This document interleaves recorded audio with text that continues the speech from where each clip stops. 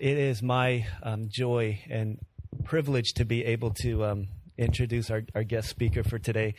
His name is Pastor James Cha. He's serving at Open Door Church in Virginia, not to be confused with Pastor John Cha, who spoke here earlier this summer. It's actually Pastor James is Pastor John's older brother.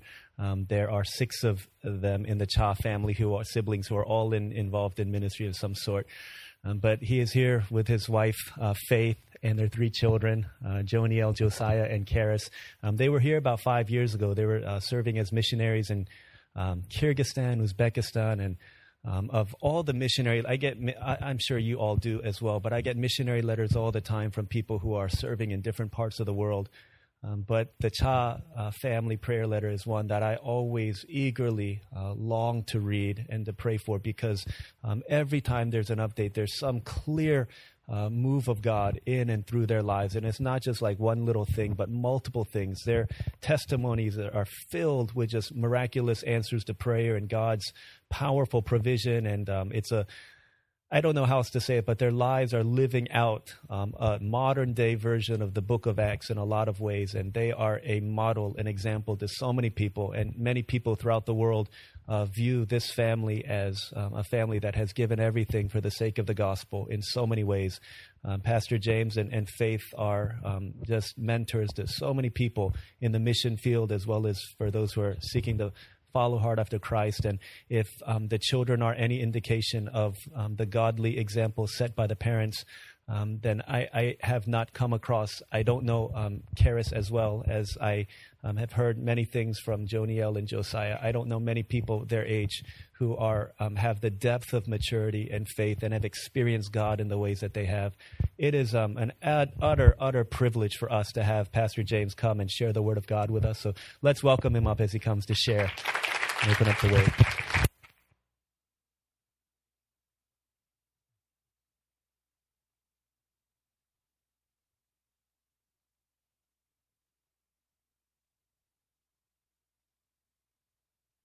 Turn this on.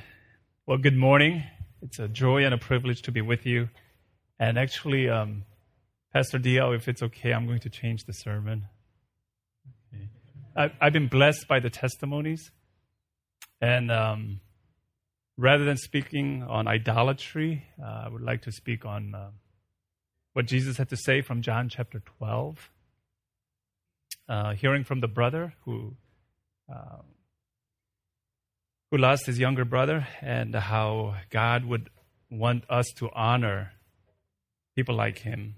And so, actually, if the brother in the back, if he's doing the PowerPoint, if you can bring up my USB stick, I'll give you a new file, a different file, to show some photos. But if we could read from John chapter 12, and then, and I'll pray, and then we'll continue from there. John 12.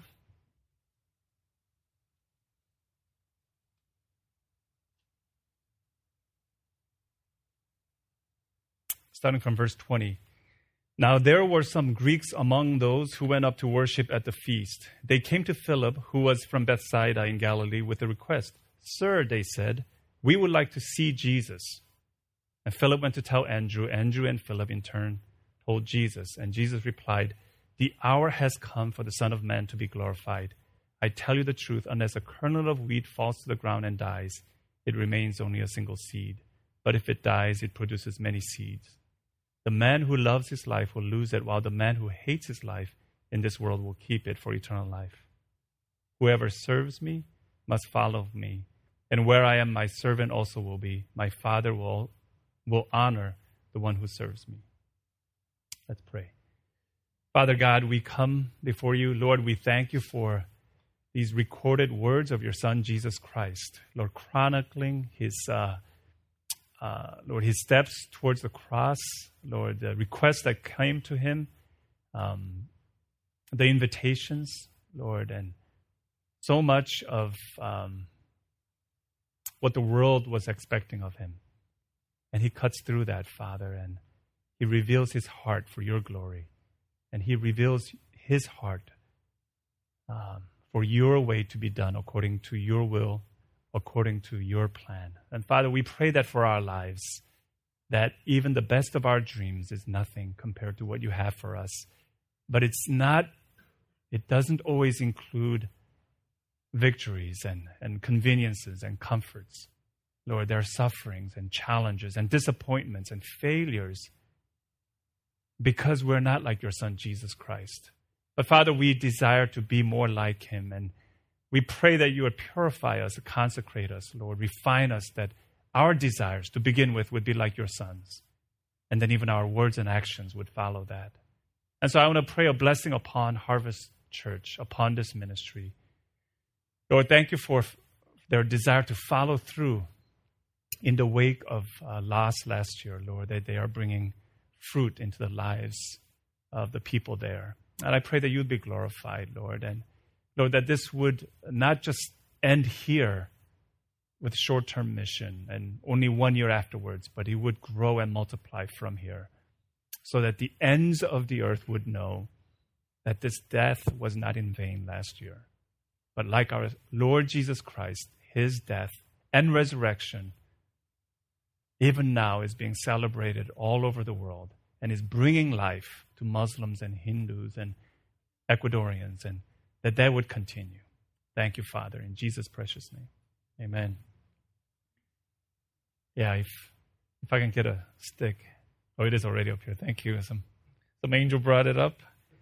Thank you, Pastor DL, for those kind words. We, just want to let you know we are not perfect family. Even on our vacation time, we get into arguments and all that, and that's part of life. But I just want to include some photos of faces that I'm going to be sharing about, because I think that's important. So if I can have, thank you. And it says CBCM message 3 about service. What I would like to share with you is, Jesus says here, the time, it's when the Greeks, the Gentiles, the rest of the world, they want to know about Jesus. He had just come into Jerusalem. It was a triumphal entry. They were saying he was possibly going to deliver Israel from the hands of the enemies, from the Roman Empire. And the Greeks come up.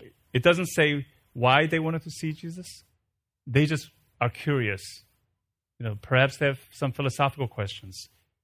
But they're curious, and Jesus gives a strange response. He doesn't say, yes, I'm ready to receive them.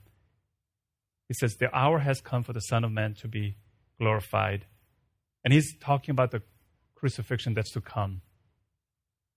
And then he says the kind of death he's going to die, what he's going to do next, that he's going to give up his life so that people like the Greeks and the Gentiles, the Muslims, the Koreans, can come into God's kingdom. And I believe this is a principle that God or Jesus is telling us, that we need to follow that principle in order to bear fruit. And just hearing the testimony, a few testimonies this morning, just reminded me of the loss of a brother last year brought about fruit, is bringing fruit in Ecuador, but especially in this church. And that's what I want to celebrate. Because there are people, young people here in this church that God wants to call and send off to the ends of the earth. But unless we are willing to die and give up things that hold our hearts, we cannot follow him. So I want to share a few words of encouragement from my life. I was called into missions when I was a junior in college. And I was studying engineering, electrical engineering. And like Pastor DL shared, my dad was a pastor. He was a church planter, actually. He had been in ministry for 40 years, starting from Pyongyang, which is the North Korea, capital city of North Korea. Actually, all four grandparents, all four parents, my parents and my wife's parents are from North Korea. So you are seeing the North Korean products. We're made in North Korea, or our children are made in North Korea. And my dad would time to time share with us the difficulties of ministry that started in Pyongyang and how he was persecuted. But he was greatly impacted by pastors who faithfully served God, especially during the Japanese occupation during World War II, and how the pastors refused to bow to the Shinto shrine. And many lost their lives. Many were tortured and put into prison. And my dad was taught by those who had chosen not to bow to Shinto shrine. And that faith, somehow, by God's grace, continued on in our lives. And I saw that in his life, that there was nothing that he would not be willing to sacrifice for the sake of God's glory. And many of those things, we talk about it in seminary, but unless you see someone living it out, it's hard to really bring that into your life. Jesus not only taught great sermons, he lived it out. And that's why he's a great discipler. And I want to talk about two great disciple makers in my life. So it was when I was a junior in college, and some of you may have questions about calling. How do you know you're called into ministry? Well, in my case, I grew up going to church, pretty much by force. I have no choice. The car is going towards church. Where can I go? So I went to church like many of you sitting through. At that time, there was no English ministry. It was all in Korean. And my Korean was okay, but it was not, I was second grade when I came over. It wasn't super, so some terms I just didn't understand. So I would sit through and kind of daydream, but I still came to church. But it wasn't until my freshman year in college where I met other Christians. When they prayed, they really prayed as if they're talking to God.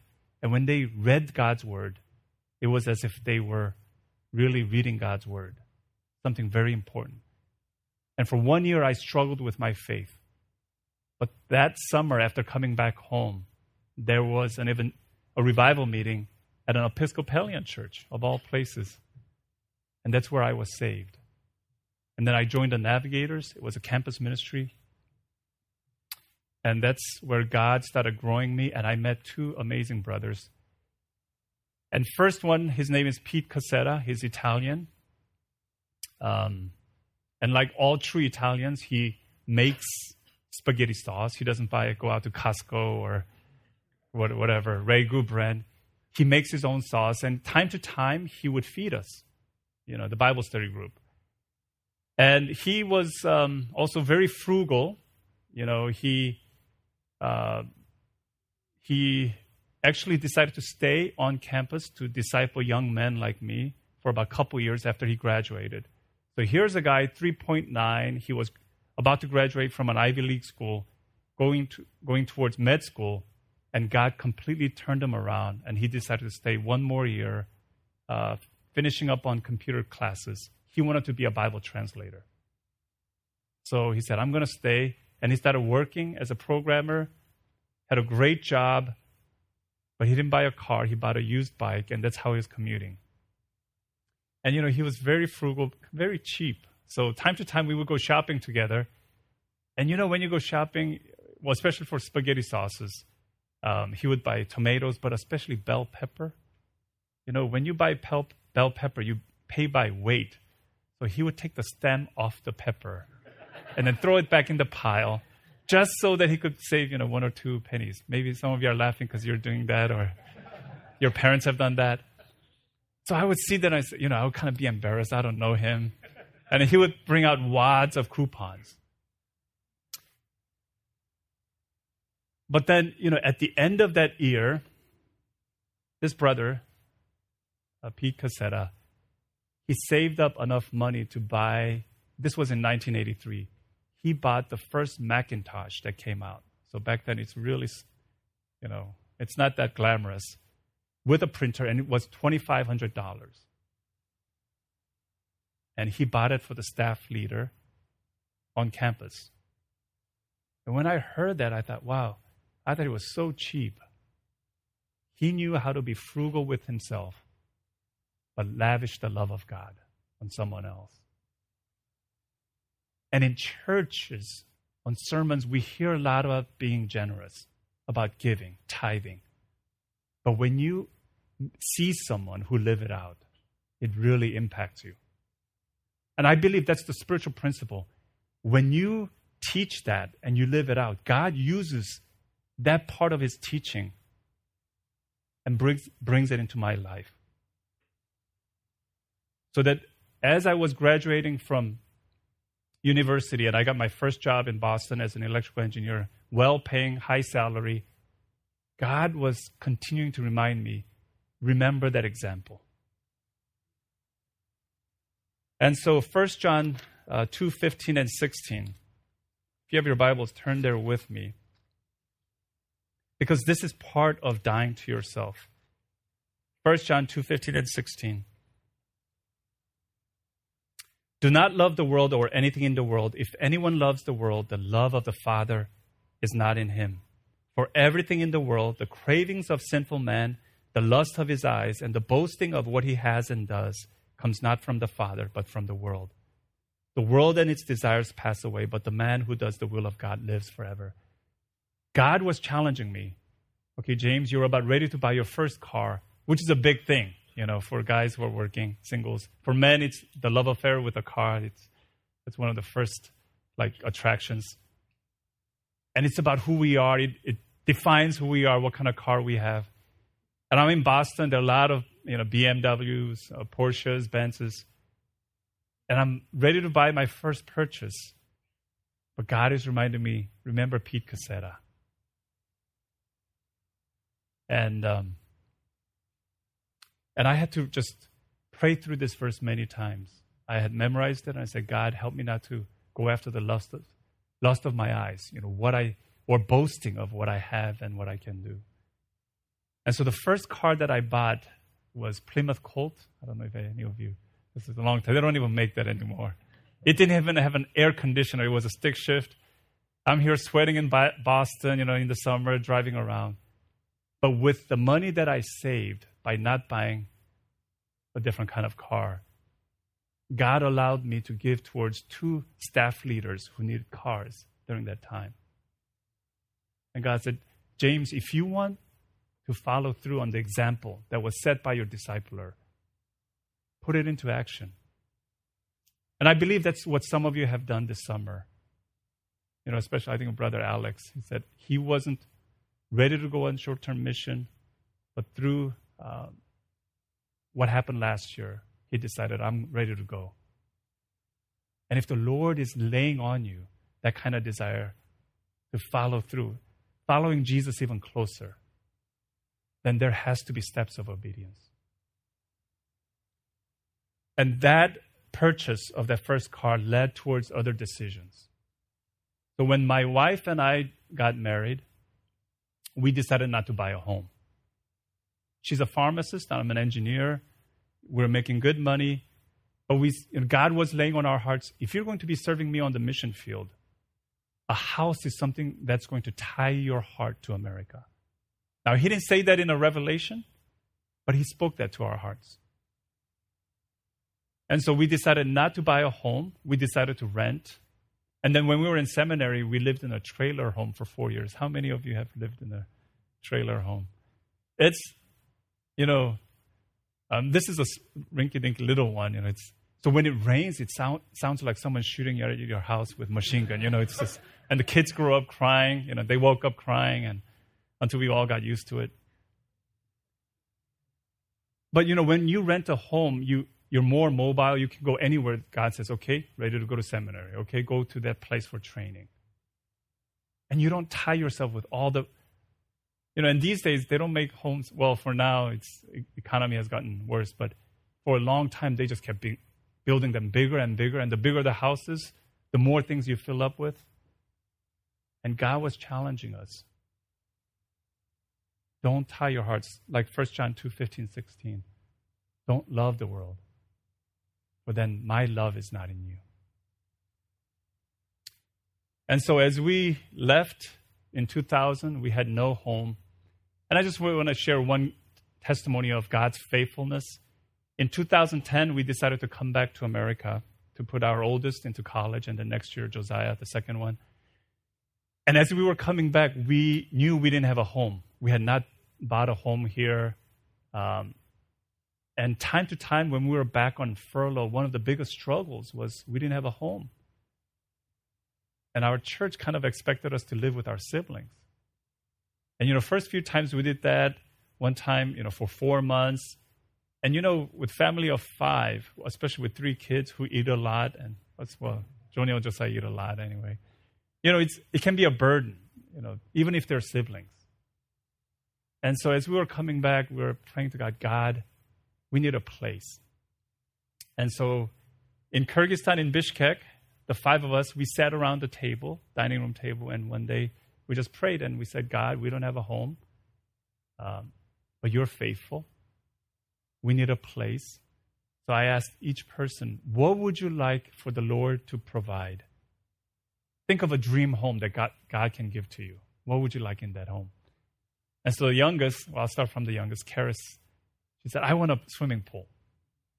Now, she was thinking more like a community pool, but she asked for a swimming pool. Josiah, he said, I want a lot of yard, big yard. I want a dog, so a big yard. Joniel said, I want a lot of woods, trees, foresty area. Ecuador would be perfect, actually. My wife, she said, I want hardwood floors. I like hardwood floors. And then I said, I want a brick home. Trailer home, tin roof was kind of shaky. And for the first 2 years, we rented a townhome in Herndon, Virginia. But last Thanksgiving, a colleague from my workplace in Washington, D.C., we were working in the same engineering company for 10 years. He's also a believer. He called us up and he said, let's meet for dinner. And then he said, he asked us, how can we help you? I said, well, we're praying for a home. Perhaps you know somebody who owns a home and wants to rent it out. And he said, God has blessed my company so much that he's worth several $100 million. And he had built a home 30 years ago with his own hands, he and his wife. And that's how they came to Christ, actually. In the process of building that home, they were almost going to be divorced, separated. And the wife went to church first out of desperation. She came to Christ, and then she took her husband there, and he came to Christ. So this home is very significant for them. Well, they bought another property in Lexington, which is 2 hours south. They built a second home, and this first home was vacant and empty.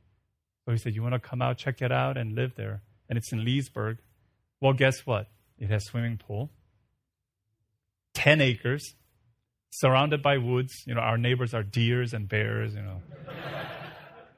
It has hardwood floors, and it's a brick home.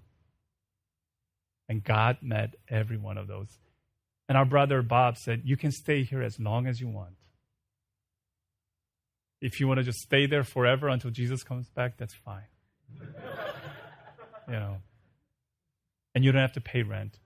And he even used his own money to fix up the swimming pool, it needed a lot of work, $20,000. He said, I'll write a check. Let's get it fixed up.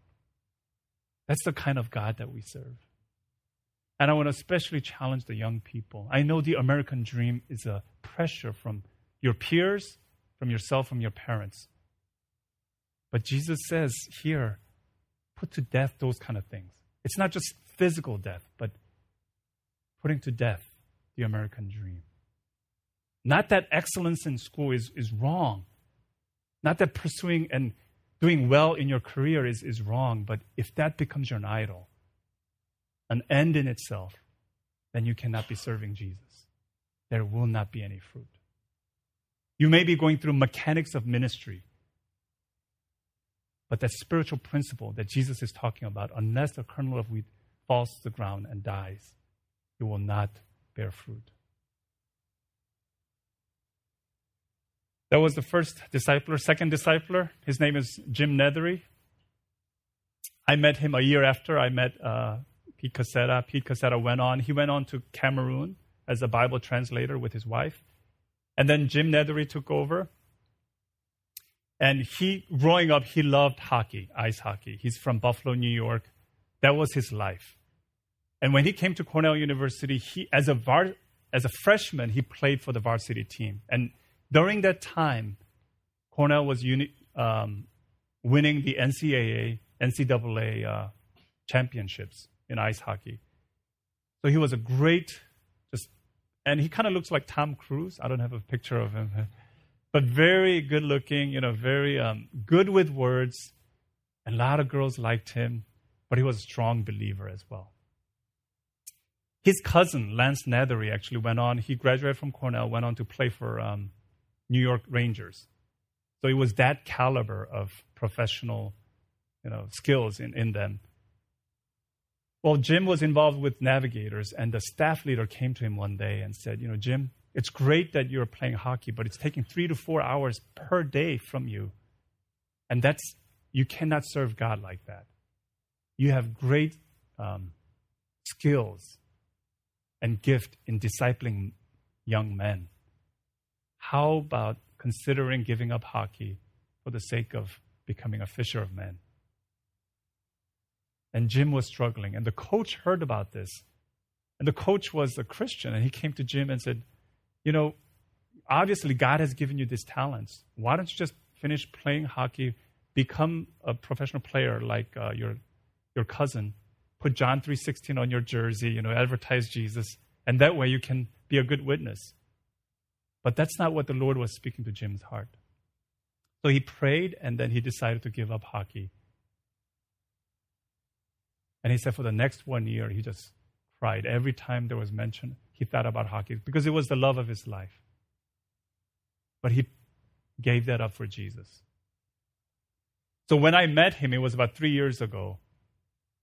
And Jim Nethery was my Bible study leader. And he was a great discipler. He knew just how to bring up young men, brothers, and bring us up with faith, with his testimonies.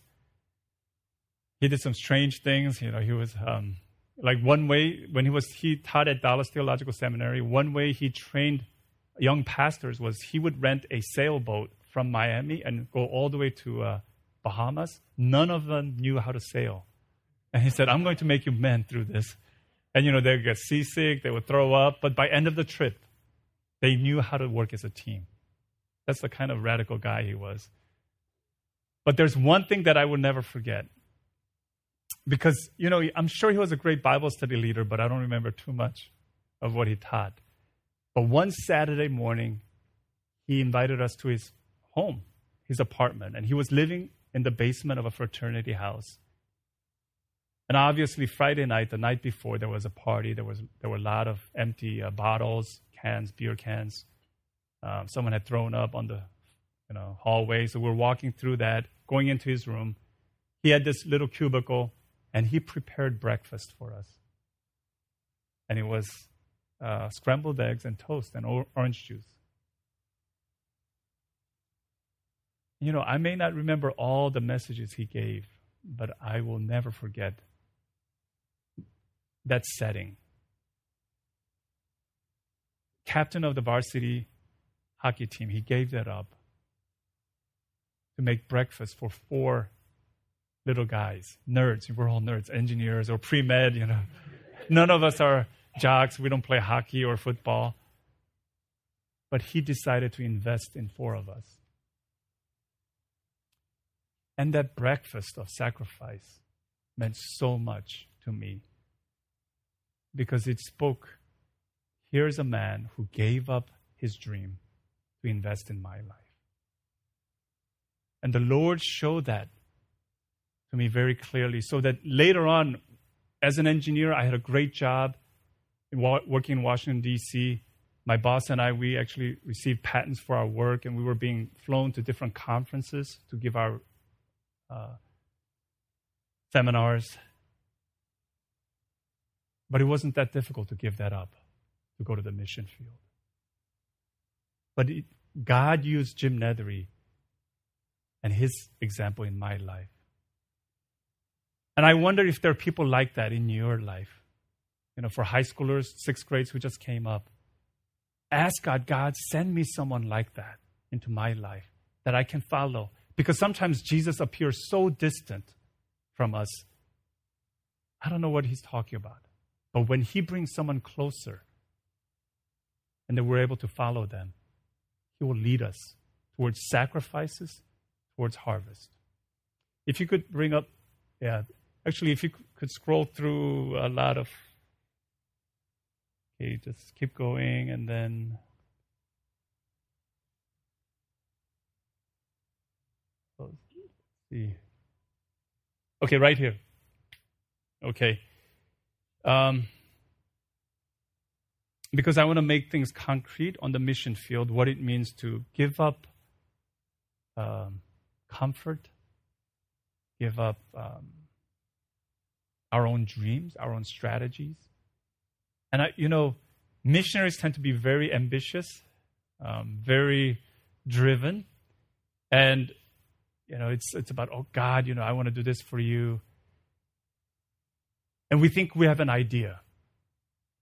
And what's very popular right now is this church planting movement. Oh, let's see multiplication of churches all over the world and bring Jesus back quickly, that kind of thing. But God was teaching me something else. He needed to humble me and break me before he could use me. And he was doing that, actually, even on here, but he needed to do more of that on the field. So let me share about Elisher. As you can see, it's his baptism, but he's kind of stiff. And there's a reason. He was a Muslim. He's Tajik. He grew up in Uzbekistan, Muslim. But when he got married to first wife, they got into a lot of arguments, and he would drink and he would beat up his wife. So the father-in-law came one day and confronted him. They got into a fight, and his father-in-law stabbed him, and he lost a lot of blood. He was hospitalized. Well, when he was released, he came out. He found his father-in-law, took an iron pipe, hit him on the head, cracked his skull, and the blood was gushing out.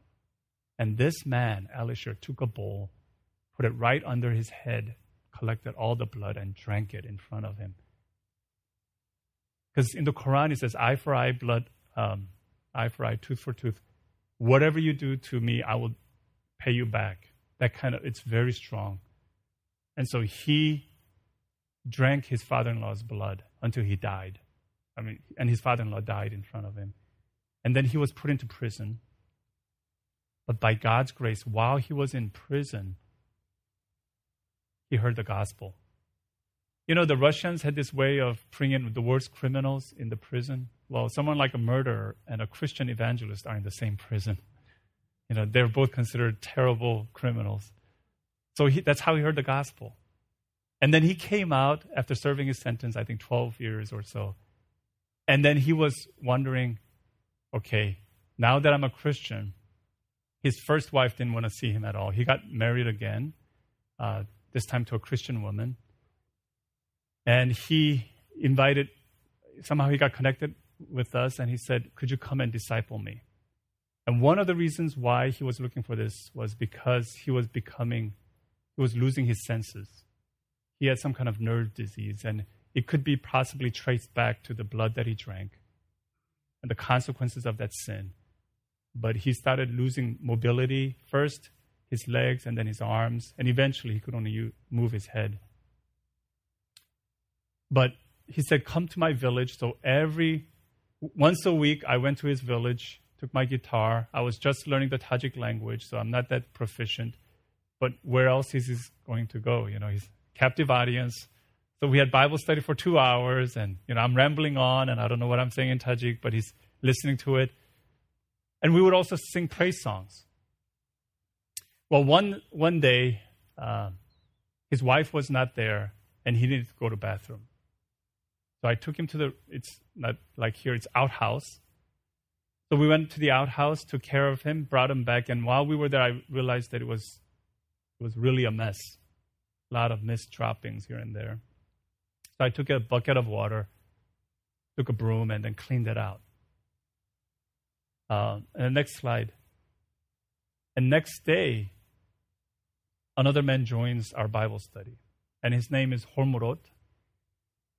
And he came and he said, a lot of our Muslim clerics, priests, they will talk and preach about kindness, but none of them will ever go into someone else's bathroom to clean it up because it will defile them.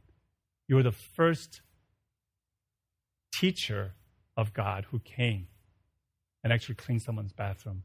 I want to learn from you.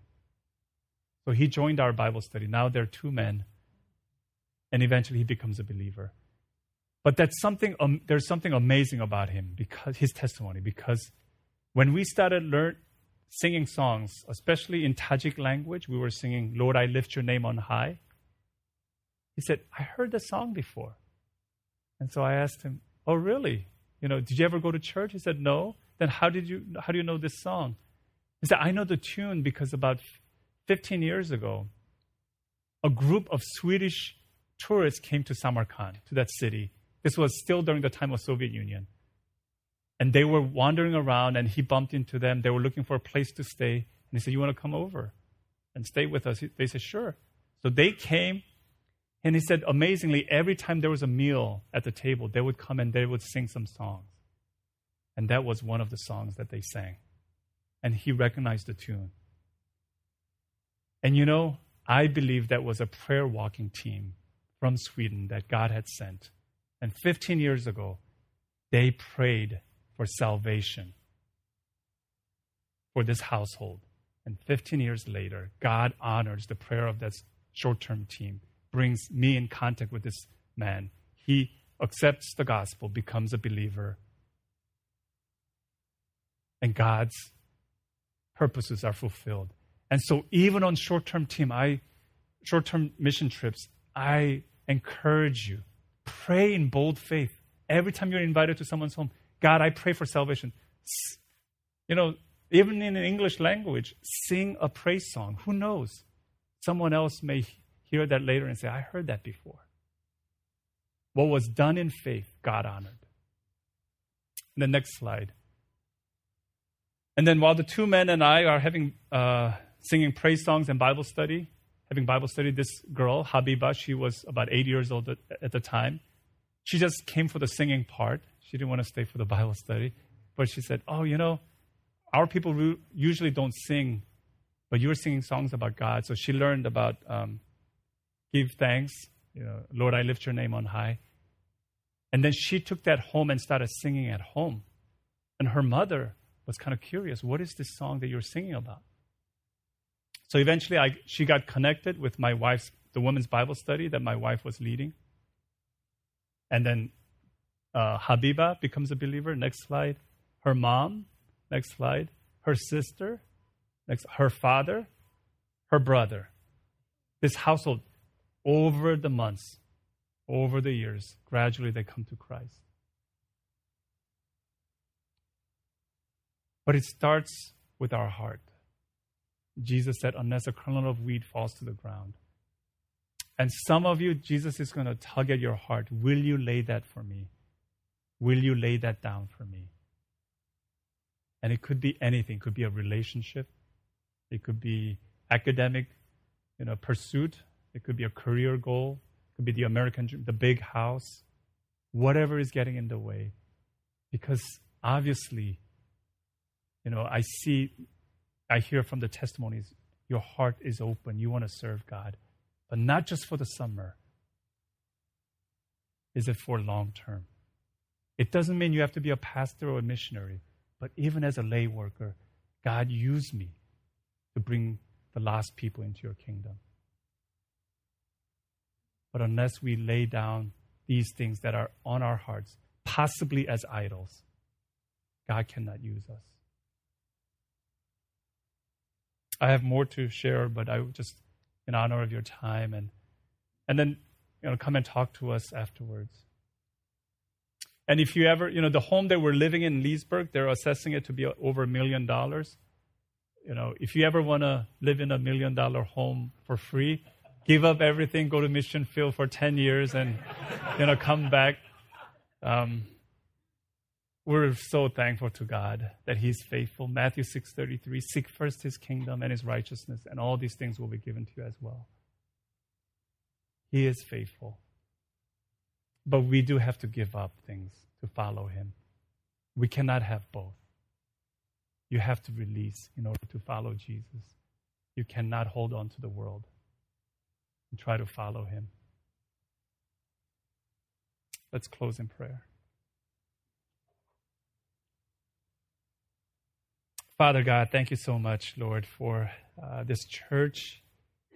And Lord, over a year period from the time of the going home of our brother and the praise reports of today, Holy Spirit, you have been at work, and you are continuing to work in the lives of the members here. And I pray especially for the young men and women, Lord, the high school students, Lord, the future is in front of them. Lord God, I pray for godly brothers and sisters to come into their lives, to mentor them, to show them the way, how to follow Jesus closely, not from a distance, but closely, laying down everything for the sake of the kingdom.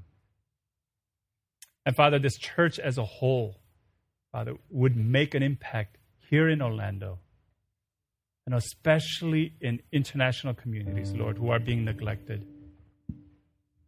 Lord, who may not have opportunity to hear the gospel. That you would use this church, like its name, would be a place of harvest, place of equipping, place of celebration of so many lost souls coming to Christ. So I just want to bless them, Father, and continue to use your servant, Pastor D.L. Lord, it's just such a blessing, Father, to have a pastor, a shepherd who feeds from your word faithfully the flock. And you would grow them, Father. And Lord, that you would bless his ministry. Lord, continue to draw him closer to you. Reveal him more and more your heart, Father, that this would be a good training ground also for future shepherds. Thank you, Father, in Jesus' precious name.